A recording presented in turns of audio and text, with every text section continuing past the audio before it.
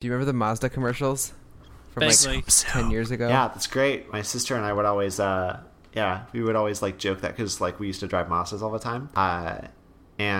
So we'd like, as we were driving to elementary school or whatever, we'd like look to each other and like pretend like we were demonic children from like a horror movie. We'd be like, zoom, father, driving a car. Yeah, and it was ridiculous. It was super fun.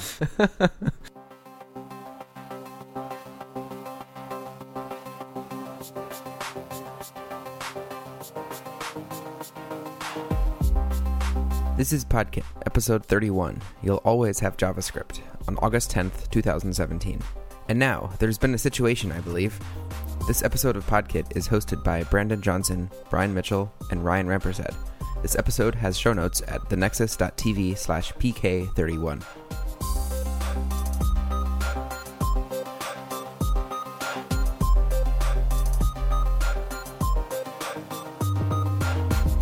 Hello. Hi. Hi. How's it going? It's been a while. It has been a while. It's been only a little over a month, so that's pretty good. Right. We're now. That might be a record for 2017. That's true. We are hovering around double the time between episodes that we had that we constantly consider our ideal. But that's all right. Double is better than quadruple, and half is twice as good as point. So we're getting there. And at least we're doing it in order this time too, because we recorded Podkit 30 the day Podkit 29 came out. Actually, Before, did Podkit 29 get released after we recorded 30? I think it did. Something strange. That's true because either way, we have follow up from both. So yes. Well, I didn't even know we did did. not know So we did let's hear about it. I'm I guess the follow up hoarder. Yep. It is 1/3 of the email in my inbox is from Podkit follow up. That's very strange, but I'm happy for you. All right, let's see if we can remember what is being discussed, because it's been a long time since Podkit 29. Yeah. Should I just read it all verbatim? Go for it. Ian has a paragraph here. Yeah, go for it. So, Ian R. Buck said, on July 5th, in regards to Podkit 29, the sentiment that we want students to be issued computers that they can learn to program on and explore as full computers amuses me because SPPS iPads. Brandon compared Microsoft's attempt to create a community around Windows 10s to enacting martial law in Battlestar Galactica. But if Microsoft had just half the charisma of Admiral Adama, Yep. it would work. That's fair. Admiral Adama is pretty cool. And then he says, hey, Brandon, got any cute nicknames for Edward James Olmos? Yeah, Eddie J. He's a pal. That was better than I could have expected. I did Eddie read J. this email. I just think that it is not in my email that I have currently logged in on this computer. Oh, yeah, and Brandon and Ryan, you both replied to it as well. And then the last sentence is, if you look at it upside down, it's higher level. Cracked me up in an opportune time. My family was listening to an emotional song. Yeah, I don't know what that's in reference to, but that's okay. We recorded that 2 months ago, so I don't remember. Right. I bet if I look at the show notes, I can figure it out. We'll have some real-time follow-up in a moment. Yeah, okay. All right, and then I can go to Podkit 30 feedback too. Yeah, also go for from Ian R. Buck. Of Hi, course Ian. it is. Whoa, feedback before the episode even published. Whoa. An insider scoop. Then he says, all legal Java code is legal Groovy code, so I bet Brian could write something that would compile in Groovy. That's probably true. The only thing I remember about Groovy is that it was way less strict about semicolons than Java. True. So here's what I'm gonna have to say to this, because I remember talking about Groovy on that show last month. So apparently, I have random topic of the month going on. So last time it was Groovy, and this time it'll be React Native. Yes. So what will it be next time when we record in September? I don't know. Obviously, it's the iPhone, but That's true. yeah. So co-host follow-up on the Groovy topic. I did not pursue Groovy after learning it, because it turns out I don't like dynamic languages anymore. That is absolutely fair. You'll always have JavaScript if you want. Right. Well, okay, so now the difference between JavaScript and Groovy, though, is Groovy runs on the server, and so server code should be type checked, and client-side code, I don't care. Whoa. Node.js is totally server code. Yeah, I don't use that. And then he says, while I was in Sweden, all of the ads I saw on YouTube were in Swedish. I thought that was odd since they know from his account that he prefers English. Yeah, I think the language detector is super aggressive with IP-based scanning. That's true. I think the local ads probably pay better than generic language ads. That's fair. Yeah. We call those generic language ads English, by the way. True. Yeah. Zoom. All right. I think that means it might be time to talk about some of our topics for this episode. We have some very hard-hitting, insightful, deep topics here. Maybe so. So we'll make Brandon introduce us to these very exciting, deep topics. Sure. So speaking about language-based ads, I opened up the Blue application known as Bookface, and on it I found this nice little sponsored post from a nonprofit organization about how we rely on, quote, digital infrastructure built by volunteers, end quote, and what it means when that infrastructure fails us. And I think being intrigued by what is probably only considered clickbait by me and people in our industry, I clicked through it and I gave it a read, and it made me kind of sad, which is why I wanted to share it with you guys. Because I'm interested to hear what you all think of it. So basically, let's read the first line because I think it can paint a really nice picture for everybody. For sure, go for it. The next time you drive over a bridge, imagine if its maintenance depended on the efforts of a single volunteer.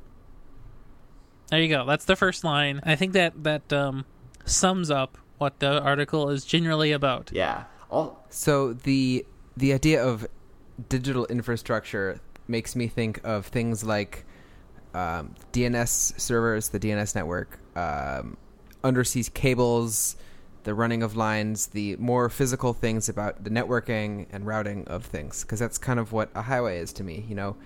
The highways are the infrastructure, whereas technically something like stoplights and road signs and things are part of that, but they're not really the same thing, as the hard physical thing that you drive a car on, for example.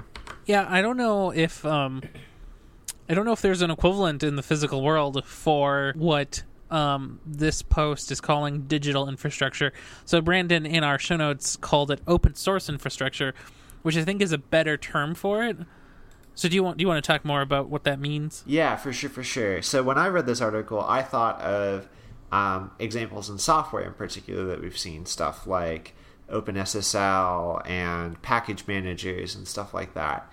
I think one of the biggest things that rubbed me the wrong way about that first sentence is how it described this software.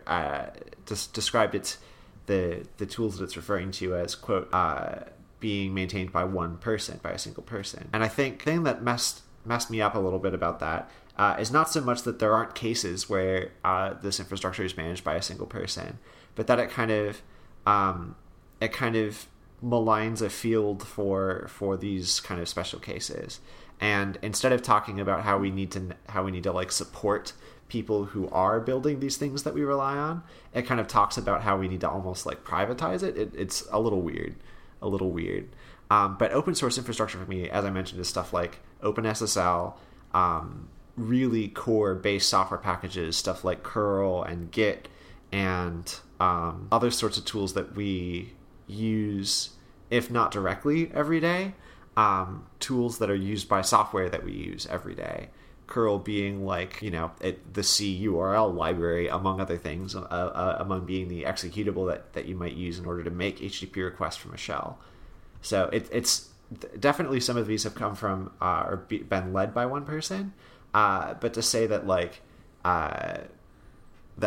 volunteer ownership of critical code is like in and of itself kind of a harmful thing just struck me as strange for somebody representing this entity to kind of say. I'm interested to hear. So when I read it, I kind of had that admittedly rather strong reaction to it. I'm interested to hear whether you all had the same reaction or different reactions when you kind of skimmed through it here ahead of the show. Yeah, so I follow Sean Larkin pretty closely these days. And so Sean is one of the maintainers and developers. He works at Microsoft, but he develops and maintains Webpack. And since I've been following him, he's been promoting the I don't know what the technical name is, but it's basically the Webpack Fund. So it's funding their time working on it. Yeah. And all the hosting costs and whatever other costs that they might have, whether that be going to conferences to promote or whatever. And I think what this person is getting at, because in the article they use an example of Ruby Gems, either the site or a package being vulnerable and needing additional support, and certainly there is the case to be made that imagine if Webpack disappeared tomorrow for some reason, like no future updates ever. Well, I mean, presumably the community, somebody would be smart enough to pick it up, but if all of the people who've ever touched the code today didn't come back tomorrow, it would be broken. But that's true of probably everything. Right. And so the funding would help hire new people. It would take a while, but sure, we could probably put it back together again. So I think it's it's sort of a mix, and I think there's a fine line between what infrastructure we're talking about and where in the stack somebody can be responsible for it. A lot of this technology that we have now is made purely off of goodwill, and it just will happen that nobody will ever get paid for it. Yeah, absolutely. And I think you're right too, bringing up the Webpack kind of funding model, and other folks are doing this too. Like TJ Holloway-Chuck is doing that with Apex now. Apex started out as a tool used to manage AWS Lambda functions and services that kind of interact with it, and now it's kind of developed into this like business. So like he builds out packages under the Apex name and sells them to companies and individuals. And he also, I believe, is accepting like consulting through Apex as a company. I think so. TJ has written some stuff, and I should pull it in for the show notes here, about how he feels about being kind of a single principal maintainer of many pretty core software packages, stuff like Express for a while, which he originated, among other things, Supertest, stuff like that, Super Agent. I mean, you can imagine this. I mean, for example, Vue has one primary author, which is Evan You. But the Patreon he gets, I think it's like $15,000 a month or something like that. So I mean, he certainly can make a living off of that. Absolutely, yeah. And he can work full time on it. But if he didn't, and he disappeared again tomorrow, I think there's enough people in the community to pick that back up. And if the Patreon was for the company and not just him individually, then almost certainly it would be possible to fund further development. Yeah, for sure. Now, I think for some of these cases, having a strong community is good of volunteers. But if something is a little bit on the edge, there's some community issues that are going on, and, what if all the core maintainers leave due to something, then it's kind of just left there in the open. And I think having some sort of financial backing for people working on it is a good motivator and a good way of ensuring that progress will keep being made. I think something like Sean Larkin for Webpack and Angular CLI and other things he's involved with is good, because that's one dedicated person who's going to be working and getting paid for community outreach and support and hype and development work. And I think that can push these tools to be more legitimized, because there's probably more time going into it, as well as more secure, more featured, or as long as these people are kind of left on their own to develop it with the other maintainers and community members around that framework. Yeah, for sure. I guess like. So I wanted to mention this one here too. So on the Vue some page or another, it says here, if you run a business and you are using Vue in a revenue-generating product, it makes business sense to sponsor Vue development. It ensures the project that your product relies on stays healthy and actively maintained. And I think in the open source community right now, if we say that the digital infrastructure that this article is talking about is that, there's not enough of that going around. A lot of these companies abuse open source. It's a free thing. It'll be actively maintained. Expectations will be hoisted on these people forever. And there's just not enough corporate backing. I don't want to say big money, but any money. Yeah. Generally being put that way.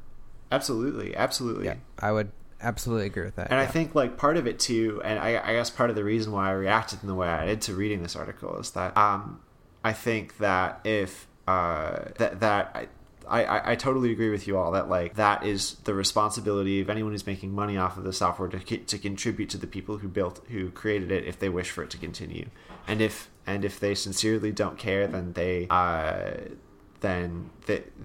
will. They may kind of reap their own rewards. But I think, or rewards, quote unquote rewards. Feeling very poetic today, I guess. But I think that you're right. That the core takeaway from this ought to be that not necessarily that an open source model for software is harmful, but that contributing to open source projects and expanding the community surrounding open source software and making sure that it's a healthy place where people can feel comfortable contributing no matter their background. I think that's really key here for sure. So what I'll ask each of you then is in your work that you do now, because we all have jobs, which is great, and we are all software developers, which is also great. Do you think that your business would maybe not do a monthly sponsorship, but be open to donating to one of these projects, any project? I would certainly hope so. We have a ton of use of a few frameworks in particular, but I think it could take some work, but I do think someone in my company could be persuaded. We're large enough that I think that could be the case. Yeah. We just need to make an argument for it. I do believe we've done that before on multiple occasions. I'm not super close to the financials of that, but I believe that there are a couple of situations where we have a role like that already. And another thing that is really prioritized, I think, for us is contributing back to the tools that we use in the software packages that kind of underlie a lot of our work, where possible. Yep. So we try to kind of walk the walk and not just talk the talk, where we have something to contribute. I know there's some talk about having a stronger public open source face from my company. So I've been a little while, but I know there was some talk and at least having like a public blog about things that we're doing. There's some ideas that people are interested in. So there's some talk about it, and I'm not sure. Maybe there have been cases where some manager on a team has donated some to something they're using, but I don't know any specifics. So I'll speak for my 2-ish companies here. I don't know what my client that I'm actively engaged with has done in the open source community, but I think within my team, I'm certain we could find some funds to do a donation and use it as a so kind of like community outreach kind of thing. So we work a lot with farmers. I bet you can't guess where I work. And so with farming, we have a lot of community outreach too. So I wouldn't be surprised if we could spin it the same way but for open source communities.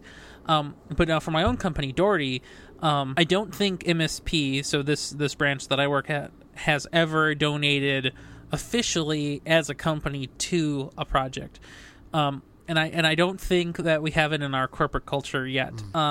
If enough of us actually could show a good reason to do it, and complain about it enough, I think it might happen, but I think it would take a lot of work. I think it can often be an advantage to a company because it's kind of a little bit of advertising, so it that could maybe pull it out of marketing budgets or something too.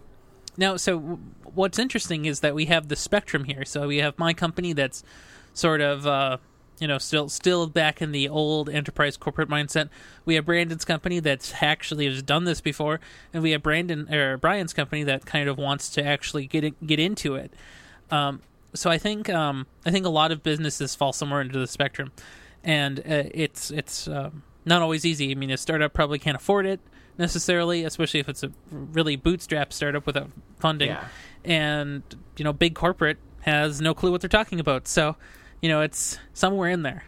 Yeah, I getcha. Yeah. And I think like part of it too is that like there's definitely a distinct difference between like sponsoring a project by hiring its maintainer, or like Right. buying hours kind of to work on it or something like that. And then there's Yep. like donations, like straight up donations. I think that's probably more in the line of what we've done in the past. But Yeah, and I think the donation route is better than buying hours. Actually, yeah, I getcha for sure. like it's just so hard. It's so hard to account for people's time in like, okay, I'm gonna pay for 20 hours from our company for this person, but what does that really mean? Do you get 20 hours worth of value? Like, what does that Right. mean? And it's like story pointing. It's a fake Yep. thing. So I like the donation route better. Just contribute money, and they can spend it what they think is prioritized. For sure. But Exactly. you just know that it's going to what they think is important. Absolutely. Rather Right. than maybe getting your company's drive, Yeah. skewing where they're working with. As long as they're not buying Teslas, it's fine. For sure. Yeah. Well, anyhow, I mean Mazdas, actually. Sorry. yeah, well, Mazdas are great. Yeah. Suffice it to say, onto a very different note, Ryan, I know you've been working with React Native of late, which is going to be super fun. Already has been super fun for you, I'm sure, and it's going to be super fun for me to talk about. What do you think? Yeah. Okay, so React Native. Wow. It's really cool to actually write an Android app again. So in college, I wrote an Android app as part of one of the HCI courses. And, it's been a while, and I remember now how much I hated writing Android apps because, there's this thing called Java, and it's just clunky beyond belief. But also just having to do all these little things to make anything decent enough for a person to use. There's just so many of them. One in particular is the scrolled list component widget thing. In Android, you have to be aware of all these memory constraints, and there's all this stuff. And so like you have to do all this work, and React Native makes this a lot easier. So you code, and I know this is unbelievable, in JavaScript, not Java. What? You can use Flow though. You can use Flow, which will help with the type thing. Well, okay, so here we'll talk about that in a second too. So I've been coding in React Native, and so you might know that I am a Vue.js coder pretty much all the time, full time, pretty much. And so Vue and React are similar in that they have components, and their philosophy around those components pretty similar. The data model is pretty similar. The Flux layer, the Redux, or the Vuex layer is pretty similar. There's a lot going for both of them. They both know what they're talking about. So it wasn't totally alien to me to use set state to mutate state, or call an action to make a mutation into my Redux store. Nothing seemed complicated in of itself in where it belonged. Putting it all together, though, was the complicated part. And I bet you didn't guess the tooling is what killed me first. Always. Always. So, out at my client site, we're working on this app for one of their clients, as it turns out. And so one of the reasons we picked a React Native app is because we wanted to leverage some of the offline capabilities of an app, so it doesn't have to have a constant internet connection. Because we in the future we'll be able to use progressive web apps, but due to the Safari situation, we can't yet. So React Native to the rescue. And so we wanted to get started quick. So we used this template we found called Native Base Flat App. Flat App is it looks nice. It kind of skews towards the material design, which is Android-ish, but it doesn't look terrible on iOS at least. And so we paid for it, and we're using it, and it's actually pretty good. But some of the weird things. So I tried the open source one, the free one first, It's just native-based kitchen sink, and it just would not compile no matter what I did on any of the computers I tried. Brandon tried it for me. It didn't work for him. I mean, and you know how these projects are. If one dependency is misversioned, it just fails, and it's with a mystery error. So once I bought the real template, it worked fine. I was able to copy another team's sort of React Native app that was a little different, kind of copy the updated versions that they pieced together and figured out how to use. So now I'm using React 16 and whatever the latest React Native is, which I think is 44. Yeah. So, yeah, I mean, it took me about a week and a half to, get used to it and get comfortable with it. But, initially I thought I bit off more than I could chew. But as it turns out, it's fine. I get it. It's okay. Yeah, absolutely. Absolutely. And I know that, one of the things that kind of I ran into when I was starting out with picking up React Native was how many of the errors, just at how many different layers there could be errors. Everything. So many layers. Yeah, everything from on the compilation of the native source to the kind of packaging of the JavaScript to code signing after the JavaScript has been packaged to the verification of the signature after the JavaScript's been packaged and stuff, and everything's been bundled up and everything's all right except for the part where it isn't. To stuff happening with Watchman, yeah, Watchman. That's a good one. Right. So while Brandon was helping me troubleshoot the kitchen sink version, my Watchman died and it would not respond. I restarted and it still wouldn't respond. So Brandon's advice was to uninstall it and reinstall it. And it's that's ridiculous, but okay. Yeah, so here we are, and it's not good. Uninstalling and reinstalling software is a solution maybe in alpha mode, maybe. Yeah, so let's continue the story of React Native. So out at my client site, we're a corporate entity, and we have to be secure. So I'm on the guest Wi-Fi because I don't officially work for the company. I'm just a contractor, which is fine. And so what's interesting about that is the Wi-Fi situation is such that React Native with Expo, the kind of framework, I guess, that I'm using, it requires the phone and laptop, the computer that hosts the application, to be on the same subnet and to be visible to each other on that subnet. Well, for whatever reason, out at the site, can't do that. The phone cannot, for any reason, ever see the computer. Right. And presumably this is for security reasons, you don't want devices sniffing other devices and stuff. Well, that pretty much prohibits me from working in the office, so then I have to work here at home, which is great for me, but it really impacts the life cycle of the project. So it turns out not only is the requirement for React Native having a Mac and a computer and React experience, but also Wi-Fi. I'm working to get a Mac at my work, and I would like to at least, I think eventually we're going to be making my application more responsive. Right now we have a min width of over 1,000 pixels, and we want to get rid of that.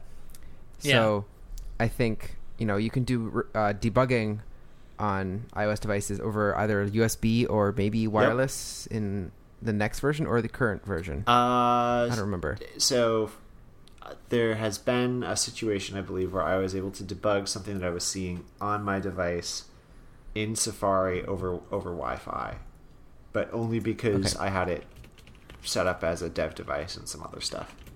Yeah. But, at my work, I can't get on the internal network. I have to go on the guest network, and that's completely locked off from things. So I would likely need to contact security, go through all the loopholes to get this device registered for the internal, company device list, even though it's my personal one. It's really tough, and I understand that companies need to protect their intellectual property and stuff, but I will say that modern development suggests that there's another path, and that path is to have that network, a guest network for guests using normal computers that don't know what they're doing, and an open network that is protected but just not locked down for developers, because the developers probably know what they're doing. Probably. And if not, Maybe. if not, I don't know. if not, at best they'll mess up their own stuff first. Right, exactly. And I think that's as much as you can ask for. Otherwise, you're just getting in the For way. sure. So yeah, React Native, it's great. My app, it doesn't hit the server-side service yet, but I mocked all the data, so it's moving stuff in and out of the Redux store. It's really cool. It works. It doesn't look great because I don't know what I'm doing design-wise, but it's really cool to make a native app with it. I mean, it's a week and a half and you can have an app. It's amazing. Great. Yeah. I'd like to try using it at some point. Either React Native, which I think would be a little more familiar to me because I'm more from a web development background, but I would like to, or go full Swift, but I need someone to work with if I'm going Swift, I think, because I don't know what I'm doing. Yeah. Swift, mean, Swift can be kind of painful. I think there's Swift 5 coming out, so that's painful, isn't it? Well, that'll have ABI stability, so... Sure, they lied last 4 times, so they won't lie again, will Right. they? It's internally ABI stable, right? So, yeah. Yeah. We'll see. I'll believe it when they start bundling the Swift runtime at a system level rather than at an app level, Yep. but we'll see when that is. So the final thing I'll say about React Native and the experience that I've had so far is it's really cool to do all this stuff and to for me to have. I mean, I know React a little bit. I did some last summer, and I've seen React code. I follow all the React developers. I get it, but I've never actually used it. And to do all of it in a week and a half is really cool. But it is really freaky how complex and terrible all of the tooling is. And it's not just the tooling. It's the dependencies. It's the not dependencies. It's the peer dependencies. It's the dev dependencies. It's all just a complete mess. So you should really watch out for the dependencies. Yeah, for sure. For sure. I think a Create React Native app or a React Native app that you generate from the React Native CLI directly has something on the order of 10,000 dependencies and dependencies of dependencies. It's kind of a lot. Yep. Is that like 10,000 things in a node modules You folder? bet it is. I mean, Like number of Yeah. packages? Yep. basically. And that includes all of their crazy. dependencies obviously. Yeah. So. That's absurd. And that's before you've And so, installed like, other things. I think that, right, that's before you install the stuff you actually need to make your application. And I think that's a symptom of, various factors like, user land progressing faster than kernel land, although it's framework land or language land, I guess, in this case. But also that the JavaScript is really built up on these open source layers that need infrastructure funding. Yeah, for sure. Absolutely. I had to do it. It all goes back to the first thing. It sure does. Zoom, zoom. Truly. Okay, so let's talk about the next thing. What's cool? MDN is cool. That's what MDN, or the Mozilla Developer Network. It is probably the single biggest influence I had when I was learning how to build websites, because MDN, or developer.mozilla.org, basically documents everything from JavaScript and how the language itself works, CSS, HTML, all the different elements and tags that you might use, all of the different selectors and stuff you might use in CSS, any sort of properties like that. It's all documented there. And while Mozilla doesn't necessarily, like, they're not the be-all, end-all, it's not like reading the W3C standards for any of this stuff. However, this documentation that Mozilla has created is probably some of the most readable, quickly referenceable documentation of its sort on the web. And recently got a bit of a redesign, which is super cool. So if you go to developer.mozilla.org, you can see what it looks like. It definitely brought it into kind of the modern era for design, and both in the sense of like just what it looks like as a website, right? It looks a little bit more modern in comparison to the other one, which I don't think had changed substantially since 2013, 2014. But this also pulls in a lot of the new Mozilla branding elements, the new :/ logo, among other things. And I don't know, it's just cool. I really dig the new Mozilla brand identity. So as a brand nerd, I'm cool with that. And also, it's just like a really neat interface. Have you all run into this yet? What do you think? I like it a lot. Yes. Yes, Yeah. I did run into it. I use MDN all the time. MDN is like the only docs I use for JavaScript, and well, I use CSS tricks occasionally too, but Yep. So Yeah. I used MDN back before it was MDN, which is when it was Ooh, MDC. you hipster. I know, Yeah, I'm such a that's right. hipster. That's right, Mozilla Developer Connection. I forgot about that. Yeah. Yeah. So I think I thought it was Developer Center, but I don't Developer know. Center, MDC. yeah. Something like that. Yeah. It's been a while, but the good old days, I guess. So good. Well, I think that's about all I have to say about that. So let's talk about another thing. This is something I added. I thought it'd be kind of fun to talk about what do you most enjoy when you are working on an application. So, some things I threw out as breakdowns that I would consider valid would be like the structure of the application, more authentication of it, widgets or small components that build this application, the build process and tooling, so like Webpack, writing tests, rewriting, like kind of refactoring, styling, I guess supporting other developers working on this, or rewriting large parts of an application using new frameworks. And Yeah, for sure. I think for me, one of the things that I really like about an app is kind of a combination of refactoring and structure. So if I'm setting out to add in a feature or do something new, I really love to like visualize the changes that it kind of affects to the ecosystem as a whole. So like if you're adding in a new API endpoint, or like you're adding in something entirely different, some entirely different set of functionality, you have to figure out how that interacts with all the other things in the app that are similar, all the things that you might want to interact with in the future. How can you make life easier for yourself next time you have to revisit this, stuff like that. And these things that I've pointed out are things that you can get at any of these layers. But I think for me, like that sort of planning, that sort of orchestration, I think, is what I find definitely the most, something I can get sucked into quite a bit, which is why most of my side projects never have any execution, because I just make a structure for a thing and then I get bored right around we get to the build process. Yeah. So I guess one of my favorite things is I'm a full stack developer, so I typically work on the front end, but I also do a bunch of back end stuff too. So one of my favorite things is actually getting to the point where I can hook up the front end to the back end so that I can send and receive stuff. And I think that's a lot of fun, because I can mock up all my data structures and it looks cool on my side.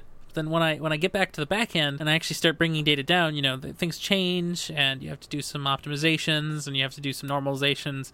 And so I think it's a lot of fun. I like doing that. The other thing I like to do is just answering questions. So I like being in the helping, like, assistant role a lot, because it's a lot of fun. You get to teach people stuff and you get to learn stuff about their approach and why it's not working or why it is working.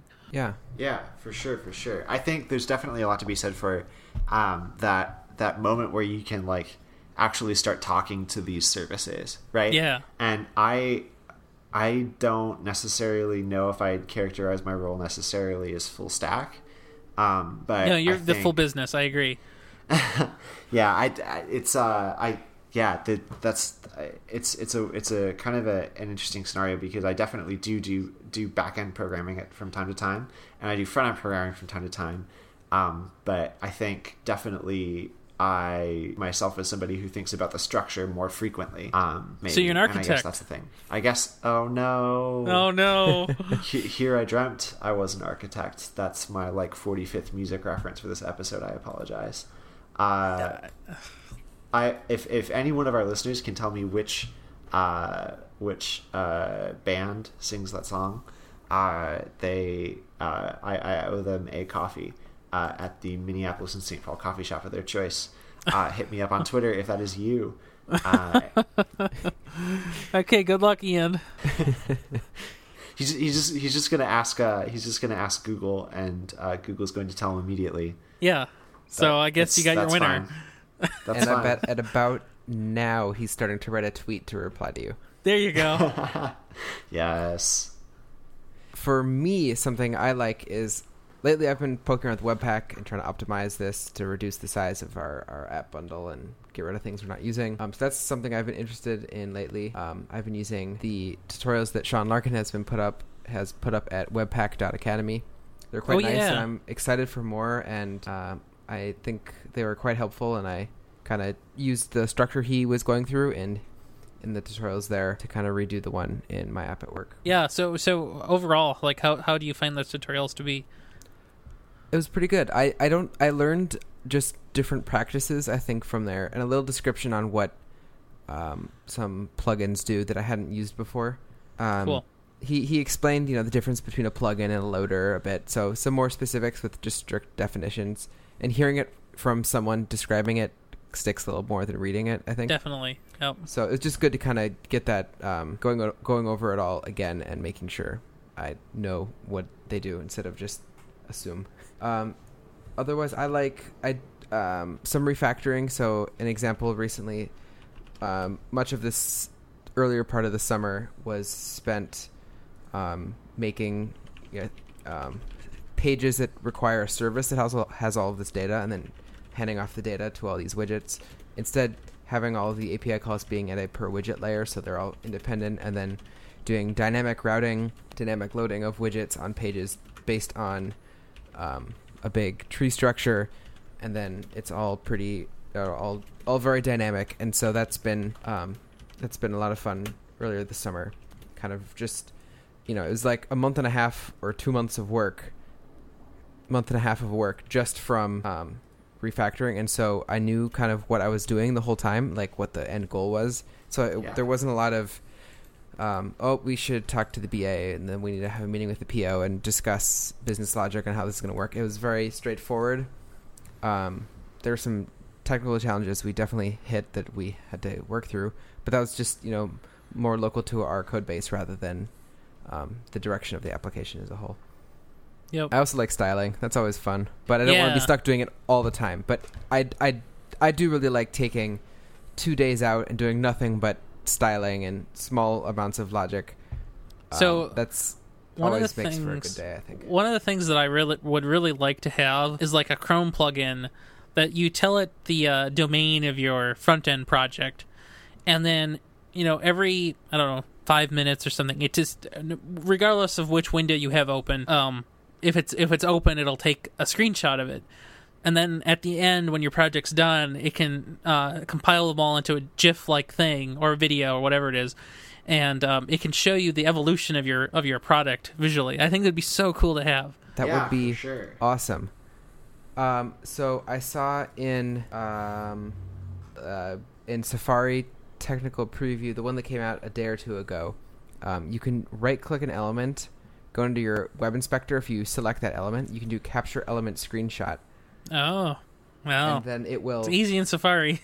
It will screenshot the entire thing for you. Now, I can't figure out where it actually puts that screenshot, but I saw on Twitter, at least, that it was possible, and, it takes a screenshot of the entire page. It seemed quite cool. Yeah, that so is you cool. Kind of probably tie into something like that. Yeah, I think it said could not capture screenshot in Google Docs. Oh, yeah. That's funny. Let's try a more simple site, but yeah, there probably could be room for a plugin at some point. Yeah, I think that'd be super cool to have, and it would also be cool to show your your project holders and project managers and everybody basically, because it's just so cool to see. And I think that's a thing that most non-developers don't understand, like its process on its own. And, regardless of what other additional processes they have, the software development process is a discrete and definite thing. Yeah, for sure. Well, next up, I think, Ryan, you're going to a conference, aren't you? I am going to a conference, and I talked with you about this some time ago. I don't know what we were doing. Yeah. But, we've talked about Open Source North here, I think last year probably, and so last year I went to Open Source North. I didn't go this year, and I think one of the reasons I didn't go this year is because the quality of the presentations, while they were some good ones, in general I felt it was somewhat subpar, I guess, maybe mostly. It's a smaller conference. It's one day. It has, because it's a smaller audience, maybe some of the bigger speakers don't show up, so there's less good stuff. So I'm going to Midwest JS this time, and my company, Doherty, is being wonderful and paying for me to go, so that's cool. Shout out to them. They didn't sponsor this episode, by the way.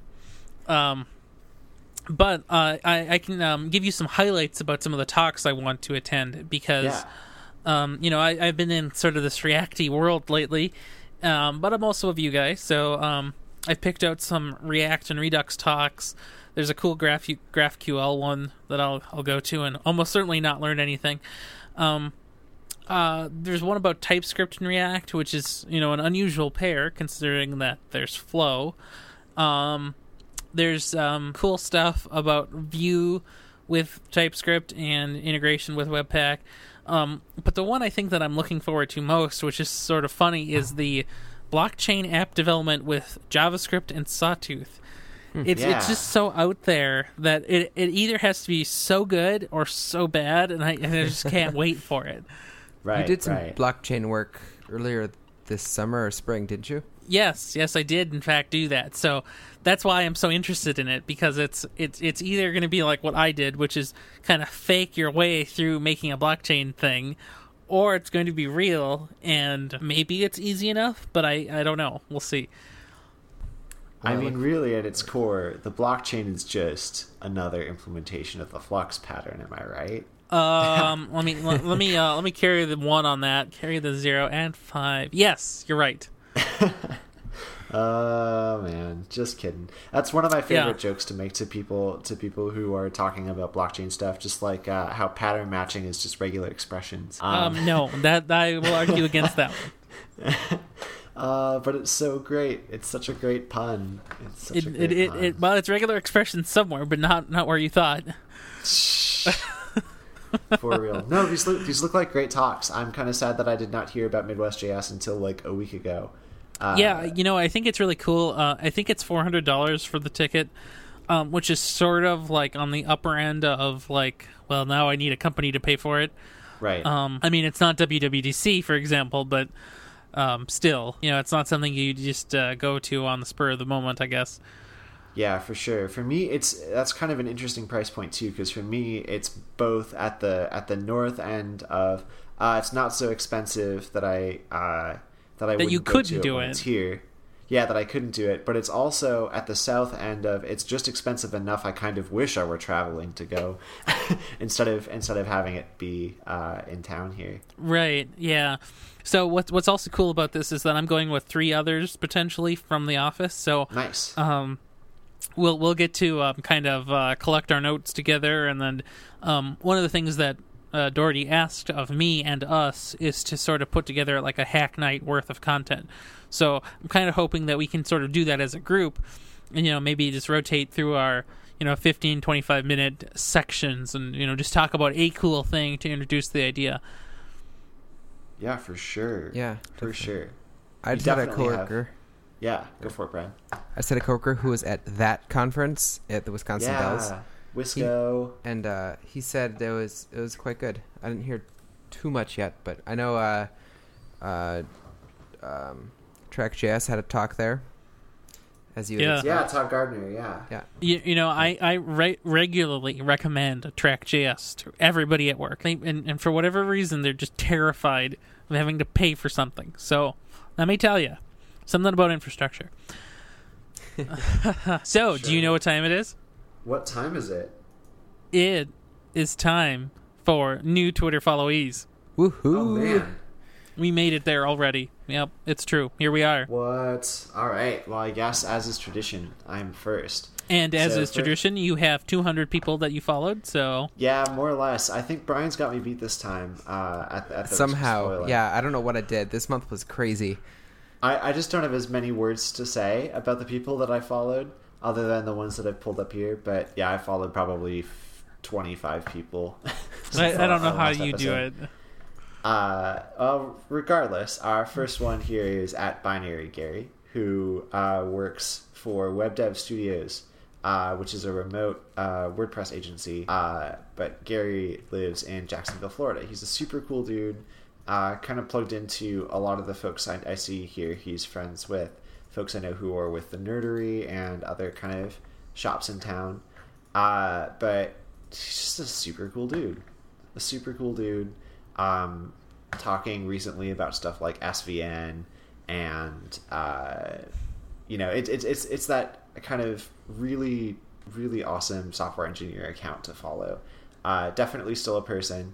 And I think here's why I really want to share him with you today. Here's a sentence from his bio. Quote, "If code is poetry, I write an anapestic tetrameter." And that's all I have to say about that. So definitely take a look at that, because he is a cool human. Next up is Suze the Tech Muse. And Suze, I met her at the Minneapolis Junior Devs Meetup back when it was hosted at Software for Good relatively recently. Suze is a total rock star and tearing it up with presentations all over town this past couple months. So you'll probably run into Suze at some point if you've not already. And another great person to follow for that reason. Next up, Adam Bezemek. He gave the presentation at JavaScript Minnesota last week, or 2 weeks ago, whenever that talk was. It was a time ago. 2 weeks, I think, something. 2 weeks? Yeah, but that makes sense based on the number of days that today is. He gave a talk on atomic design, which is super cool. And I think that was a pretty well executed talk. So it's always cool to follow people for these reasons. Keep an eye on what he's up to. And last but not least is Ian Coldwater, another person I met through JavaScript. Not through JavaScript. In part through JavaScript and in part through the Minneapolis Junior Devs Meetup. Ian volunteers to help make sure that that particular meetup runs smoothly, and is just generally all around a cool person who's interested in security engineering in addition to kind of general software architecture. I'm hoping that Ian will be interested in giving a talk on kind of security engineering in JavaScript in the near future, and that would be we're great. talking about that. Yeah, we're kind of in talks right now, which I probably should not share with the public before those are locked in. But a killer presenter, a super cool person who's involved in making making the Minneapolis and Minnesota tech communities kind of do better, and challenging all of us to kind of be better in that regard. So definitely a cool person to follow. Those are kind of the 4 highlights from my Twitter followees over the past couple weeks. Yeah. How about you, Brian? So something happened this month, I guess. So firstly, machine pics. Just some cool machine pictures. About all I got about there. Fun stuff. A lot of GIFs. Next one is Jessie Char. She seems to be a cool tech Silicon Valley person to follow, who was on Anderson Cooper for a video of feet on an airplane. You'll understand what I mean if you go to her feed. Net History Pod, my new favorite podcast, the Internet History Podcast. I don't know, did I mention this at the last episode? I don't remember. I don't think so. But it's awesome. It's done by at Brian MCC, I think is his name, Brian McCullough, who interviews people and also has done chapters on the history of the internet from Netscape-ish to kind of today. And so he interviews people, or he does more of a formal kind of a chapter. I think he's turning those chapters into a book as well. Cool. So it's just super interesting. A lot of good first-party insight of what happened and more modern things, too. Next is Don Melton, who was one of the original developers on WebKit at Apple. And he was interviewed by Internet History Podcast. I listened to an episode with him on it last weekend. So I highly recommend that episode. I will link it in the show notes, too, if you are interested. And then next, Max Rudberg, who is a developer, or not a developer, a designer. He's done some mock-ups I've seen on Twitter talking with Steve Troughton-Smith and John Gruber about the bump on the iPhone 8. But I first heard of him many, many years ago through jailbreaking, he created a theme called Glaskart, or Glasklart, just a jailbreak icon theme. So he's, I think, had his starts in the jailbreak world and has moved on to other things too.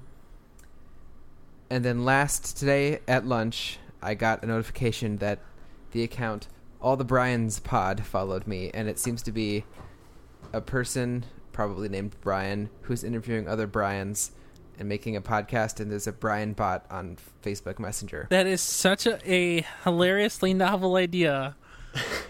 And if you look at the is pretty followers great. of this, it is like only Brian's. That I was is- going to say, there's one other person who I follow who also follows All the Brian's Pod. Wow, and that his is name incredible. Brian. I am. That is just incredible. You jealous? I almost am. I wonder what they would do if you start tweeting at them, because your name is Ryan, which is close but not the same. Well, they would get onto their Fringe episode, obviously. Yeah. That's incredible. Okay, So I'm I chatting haven't- with it right now. I just chatted, I am Brian. It says, sorry, you're not a Brian. Now what? Oh. I was messaging it, and I did there's like a trivia about the name Brian, and so I did that at lunch today. I know nothing about the name Brian, apparently. But I also was then going to do it. You can interview. It interviews people, I guess. And Yeah. I choose, okay, do the interview, and then I answer, and then it loops back to the beginning, so it kind of like breaks out of its loop and crashes or something. So it's got some room to improve there, Brian. But yeah, so we'll see if anything interesting happens out of that. What about you, Yeah, Ryan? for sure. Oh, what is this Twitter thing you keep telling me about? I don't know if I actually followed anybody really in this period of time. And I try to keep my Twitter followees limited. Although, how can I read all the tweets if I have all these people to follow? That's fair. Horrible. I have to go through every so often and just unfollow people, and it's the saddest thing. But I go crazy if I don't. So Yeah. I just accept the futility of existence, I guess. 2,800 is a lot different than 450 or 350. Yeah. That is fair. 7 times that much. Yep. I mean, I get overwhelmed with the people that I follow now already. Now, to be honest, some of those are like things like The Verge and Ars Yeah. Technica, and so when you have those news outlets in there among the people, it's like, oh, well, I'm not going to fish through all of this to find the good stuff. So, just up to the top I go. Yeah. I get Yeah, that. I'll sometimes go 12 hours between checking. Like if I don't check between lunch and then Yeah. like midnight, it's Yep. like 600, 700 tweets, and I just go like, oh no, and then I like pull out a computer and iPad and just like get through tweets pretty quick. So my feeling on the Twitter fatigue is, if somebody shared an important link throughout the day, I'll most likely see it in one of the subreddits I follow, which have a much lower post velocity, or Hacker News, which also has a lower post velocity. Haven't missed a tweet since 2011. Nice. Allegedly. I mean, I've scanned through rather quickly, Yeah. many dozens of times, but for the most part. Yep. Yeah, I getcha. Well, I guess it's about that time. Ryan, It you is. may not have any Twitter followees, but I don't know. You do can have a tell me Twitter. about- Where can we yeah, find you you? do have a Twitter. Where can you find me on the internet? Well, you can find me just about everywhere, but especially on the Twitter at RyanMar, and of course, on my website, which is ryanrampersad.com. And now I've changed the referral section so that you can learn about the thing that I'm referring you to before you are referred to it by me. So does that mean you added a description? Or Yes.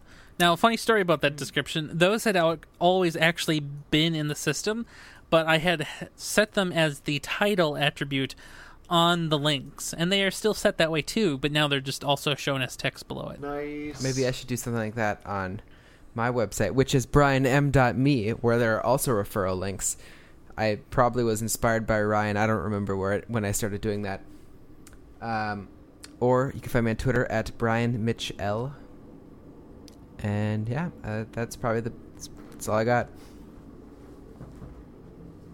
Nice. Well, you can find me most places. probably on Twitter, where I'm Brandon_MN. Or if you swap the underscore for a dot and put it in your web browser, you can find my website, which is Brandon.mn. I haven't updated it in a long time. I don't think it has anything particularly interesting on it. But it is written using Glimmer components, which is the template and component engine that underlies Ember, which I kind of dig it. It's kind of neat. So maybe something will come out of that. Maybe not. Only one way to find out, and that is if you look at it. Another quick aside about Brandon.mn, which I didn't mention to you guys, I almost managed to lose it by not paying my domain registrar. Stop that.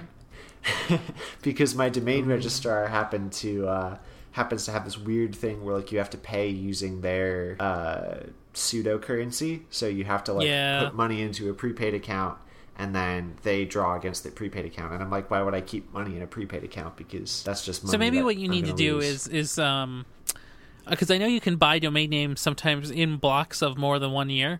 So maybe you just need to do a 5-year upfront. That'll make it even harder for me to remember it in 5 years, and then I'm going to be like, where'd my website go?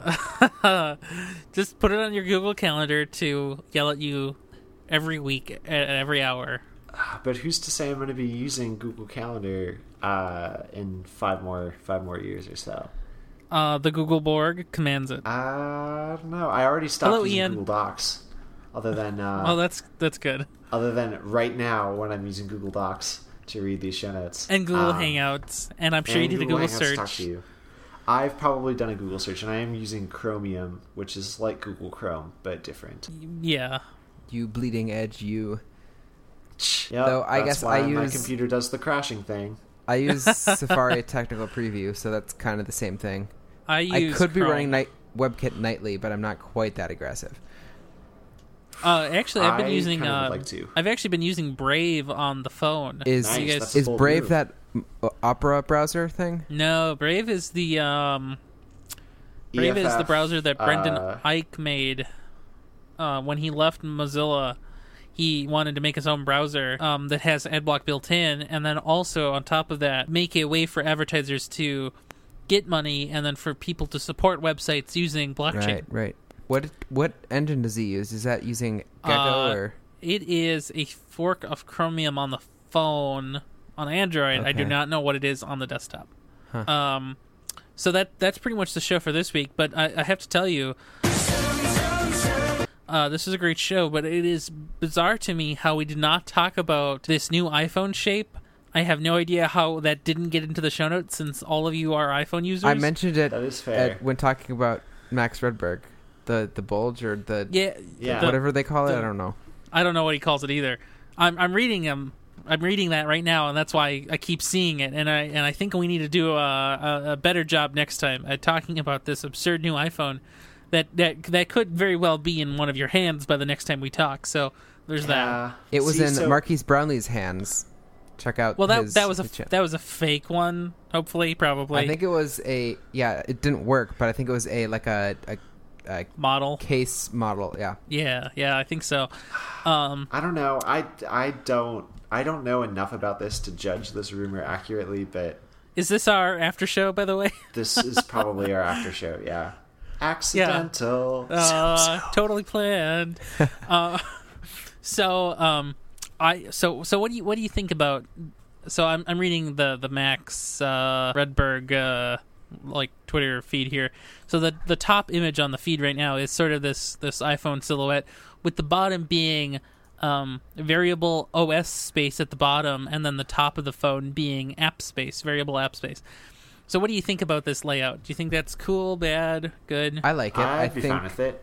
I really like how the menu bar, status bar incorporates itself with the bump of the cameras and the speaker grill. I think that's really seamless, and it's a good way of occupying space that would otherwise just be empty. So I've got questions for you then. If you like it, and I hear that you do you think that people will be surprised to see the device offered in white as a front color? No.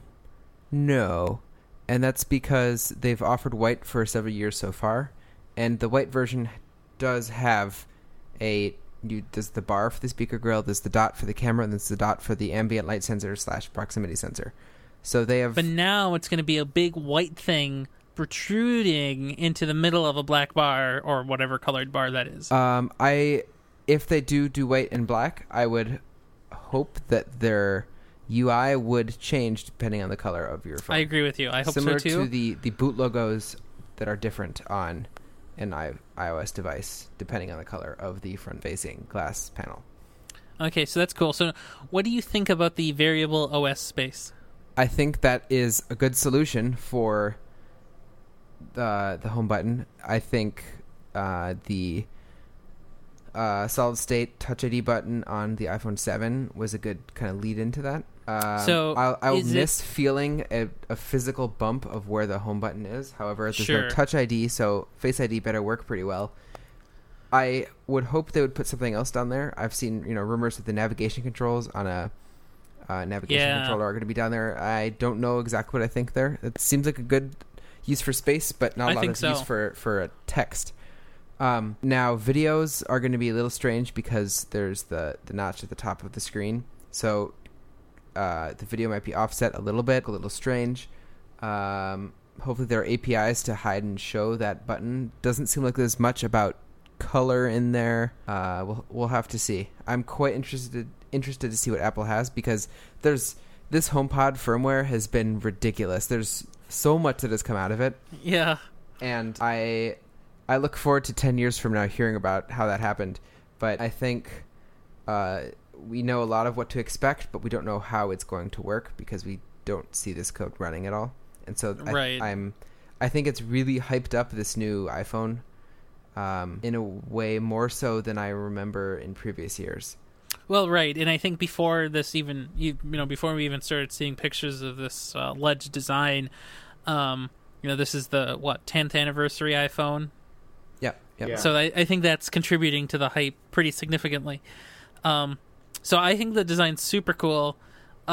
It also reminds me of this really obscure mobile operating system called Android that has on-screen touch buttons for the bottom navigation. And it turns out, and I know this is unbelievable, that was a really good idea, it turns out. Really? So I'm glad that Apple, if they choose to put not only the home button down there, but maybe even a back button occasionally, sometimes, if the app has ordained such functionality to be useful, I'm okay with that. It makes way more sense for a back button to be on the left bottom corner than at the top left corner, for example. No problems. Just go and do it. Yeah, I guess. I don't know. I'll need to see it before I can pass any particular judgment on it. I think a thing that I could definitely see happening in that variable OS space is some sort of iOS simulation of a touch bar. And maybe this is like their justification for a touch bar, perhaps, or something like that. Who knows? I feel like a back button... I don't like the idea of if it inherits the navigation controller kind of button, it may not... I don't think it should say back all the time. I'd assume it'd just be an arrow, right? Yeah, but that doesn't tell you where you're going back to. It doesn't always mean anything. Yeah. It can often not be semantic. I like having the label on it. There's a lot less text here if there's a big old circle on the bottom of the screen where the home button would be. I think the back button is nice on Android, but at the same time, it doesn't always make sense to me. And it's a physical thing on Android. Especially the older and cheaper phones have more of a hard-coded thing. And that we're just going to pretend those don't exist because those were dumb. Yeah.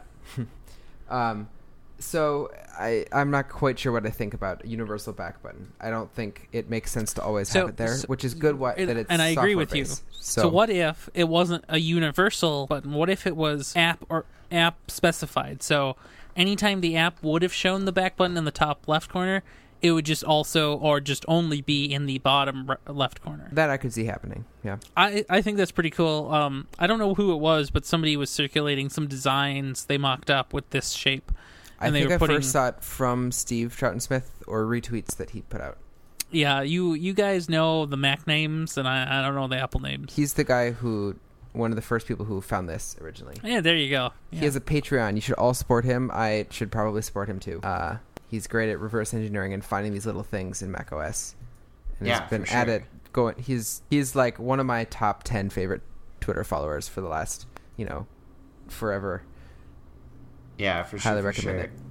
So we mentioned that this came out of the HomePod firmware. Are there HomePods out in the wild today? No, but they not have publicly. So yeah, it's probably internal to Apple.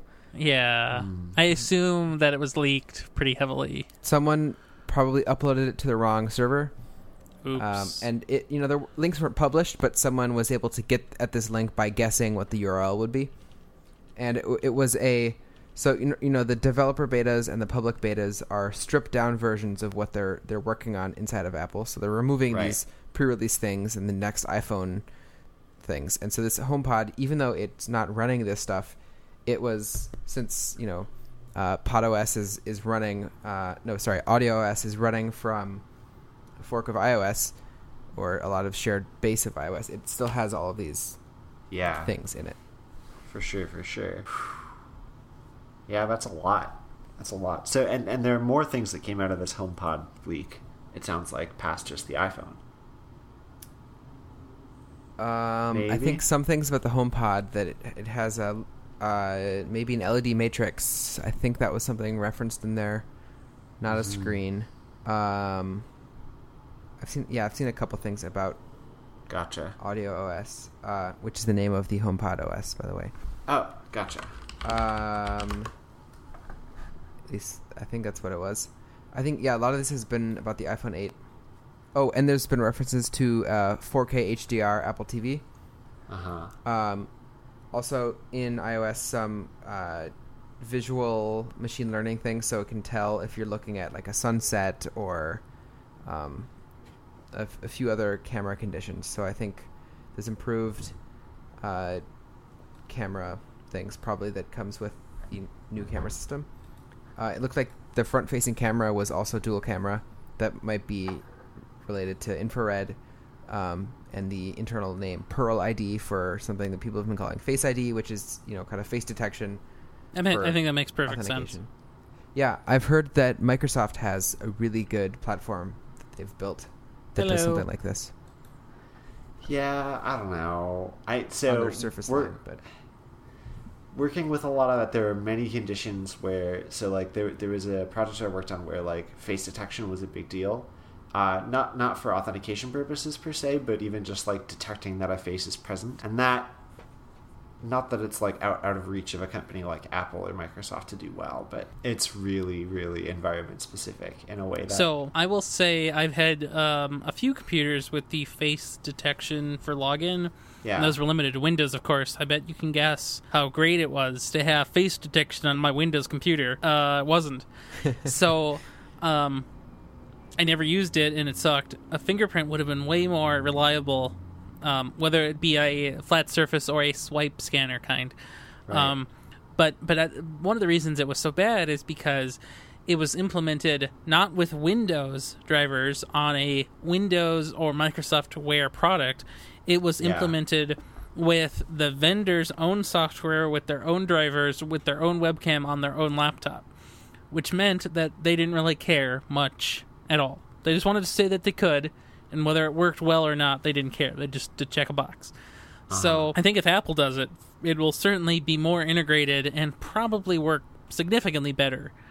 Yeah, I think for sure. It almost sounds like there's I think there are some endpoints in there that would mean you get silenced, your notifications get silenced if you're looking at your phone. So I think what would be interesting is, so I don't know how the details of how the security works in iOS for the fingerprint. I know it goes into the secure enclave and stuff, but what does that mean for facial recognition? To what degree does that get stored digitally, and then how is it secured?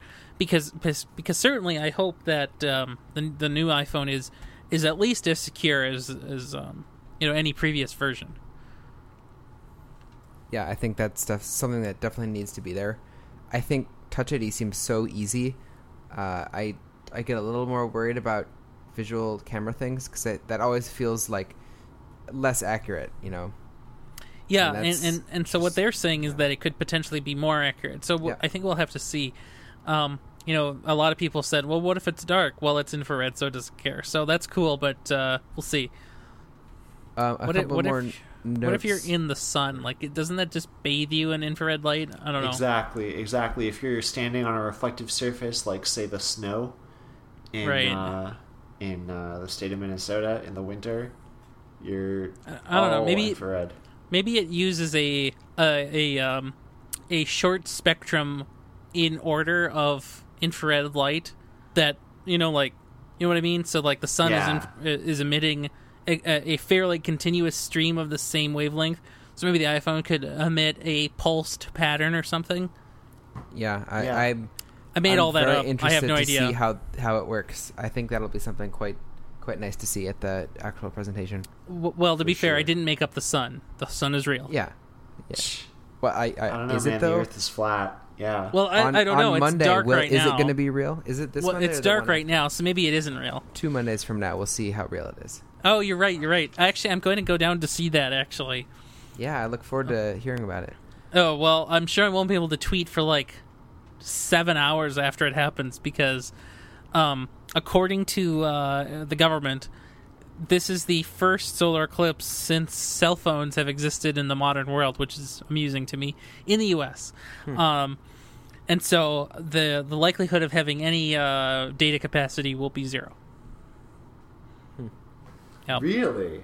That's what the government says, and the government is never wrong. It won't work because everyone will be tweeting their videos of the solar eclipse. Yes, and they'll be burning their CMOS sensor out of their camera, as well as their actual eyes. They didn't need the eyes; they needed their phone to work. So True. I found a couple more things here about the leaked firmware.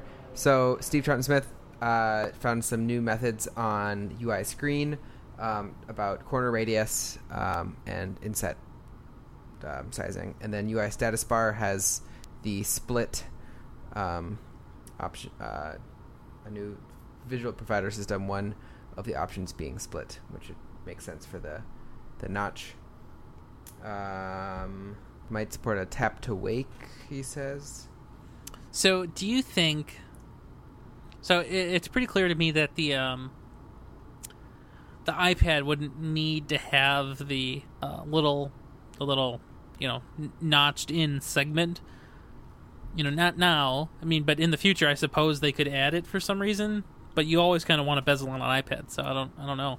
Yeah, but will there ever be design consistency again? That's a good question. I think they might make the bezels on the iPad even smaller. That I wouldn't be surprised to see. A notch on an iPad would make even less of a impact difference than it would on an iPhone. For sure. So yeah, that's interesting. I don't know. Yeah. They certainly have, they could get rid of a little bit of space for the speakers or the battery. So I think they could afford making an iPad a little bit smaller. Yeah. Or they just make the screen larger, probably. Keep the physical size the same. Right, exactly. So I think the real question is, what would it be like to have the iPad with the variable OS segment? Would that just be where the dock is, sort of? Yeah, I could see that. Yeah. I don't know, it's interesting. I'm very excited to seeing it, and I'm debating buying it, but I did buy an iPhone 7 last year. Since this is the after show, which is not the Fringe, this is the after show. Right, Brian? I was going to include probably up till maybe now. This is still the episode as far as I'm concerned. I was just still. Oh, right. It's the after show of the episode. Right, but not quite Fringe-isode. Exactly. We have the show title stuff will be in the Fringe. So, if I leave the country, because I got my passport, if I leave the country for work-related purposes, I almost certainly will buy a different phone for that international travel because of reasons in America. So that would be an iPhone, because I heard, according to the NSA, that they can't break it. So Yeah, iPhones iPhone. are more secure, and I think iPhones are some of the best phones for having support internationally and abroad. I agree. So For sure. Yeah. All the radios. Yep, all the radios, unless you buy the Verizon one, in which case no radios. That's fair. I do always buy the Verizon one. Yeah, don't do that. It's kind of a problem. Yeah. AT&T for life. All right, maybe that should conclude our after show. Goodbye, after show Fringe listeners. Goodbye. Hello, real Fringe listeners. Goodbye, Podkit. Zoom, zoom.